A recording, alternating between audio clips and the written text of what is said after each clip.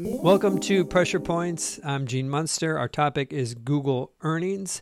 Before we jump into the pressure point, which is their search business, I wanted to talk a little bit about the results and another important topic, which is related to their cloud business. So as for the results, they exceeded revenue expectations by 1%, earnings by about 3%. Their search business was just a little bit below expectations. They missed by 0.3%. And as of this recording, shares are trading down 5.5% in after hours. It had bottomed out at about 6.5%. And the reason is related to some of the commentary from the outlook, which we'll get into in the search and the pressure point part of the topic. But before we do that, I wanted to shift gears and talk about the cloud business. And Google Cloud had a great December quarter. It grew at 25.7% year over year. That compares to 22.5% in the September quarter. So we saw about a 320 basis point acceleration in Google Cloud growth. Now that number was particularly strong when you compare it to what happened to Azure. Azure grew at 30%, up from 29% in September. So they accelerated by 100 basis points. So Google Cloud actually had a better acceleration in December relative to Azure. Now, Azure is growing faster overall. It is a bigger business. It's 22% market share versus Google Cloud at 11%. So still incredible what Azure is doing. But for Google's business, this was a data point that really stung shares after they reported their September quarter.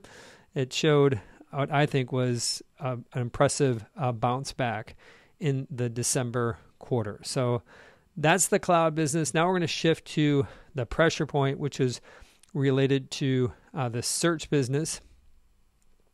This, as I mentioned, it missed fractionally, but this is the topic that just keeps orbiting in the back of investors' minds. How will Google play itself out? How will they defend their 90% plus search market share when there are these other generative search experiences that may take up some of the search share? And this topic generally follows that investors don't believe that Google's search business is going to go away. It just believes that this business could not grow or maybe decline a little bit as they just get kind of paper cuts from across the board from other these new generative search experiences. So they hit the topic right away on the earnings call.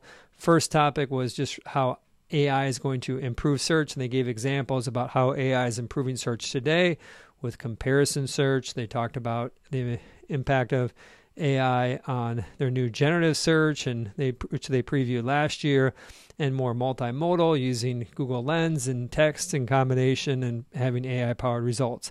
So they gave some tangible examples about how AI is being used today by Google to improve search. Also, AI tools that are used by advertisers to help build search campaigns.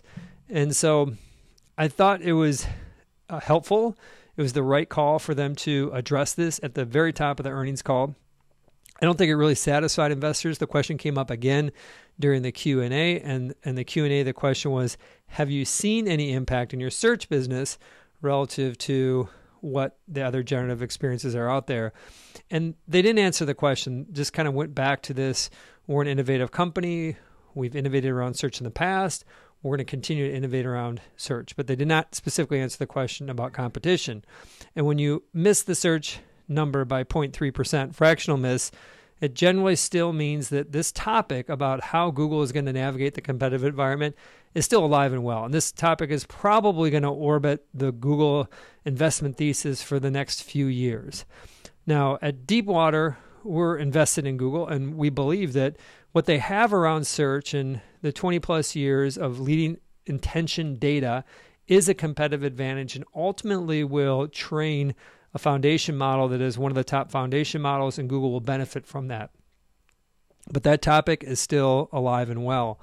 And kind of adding to some of that concern was CFO Ruth Porat's commentary when she gave the outlook, and she talked about growth in 2024 and said that it will be, her words, sustaining healthy growth off of a larger base. And when you use the words larger base, that is code word for analysts and investors to expect lower growth numbers. When companies are pointing out that they have a larger base, they're hinting you got to keep your numbers lower. So going into the earnings call, the street was looking for about 11.5% top line growth for Google in 2024. I suspect that number will probably drift to around 9% after these model revisions. So, and then a separate piece is they had some commentary about CapEx spending, and they said in 2024 we expect investment in CapEx will be notably larger than in 2023. That also means that there is a potential impact to margins. CapEx can be a little bit deceiving about how it impacts margins because there's a depreciation component to it and how it's accounted for. It's not operating expenses, for example. But in general, what I think investors heard there is we're still in an aggressive investment cycle. And so when you put that combination of the commentary about larger numbers and then the CapEx, it kind of left investors wondering when's the exciting part of Google's story going to kick in.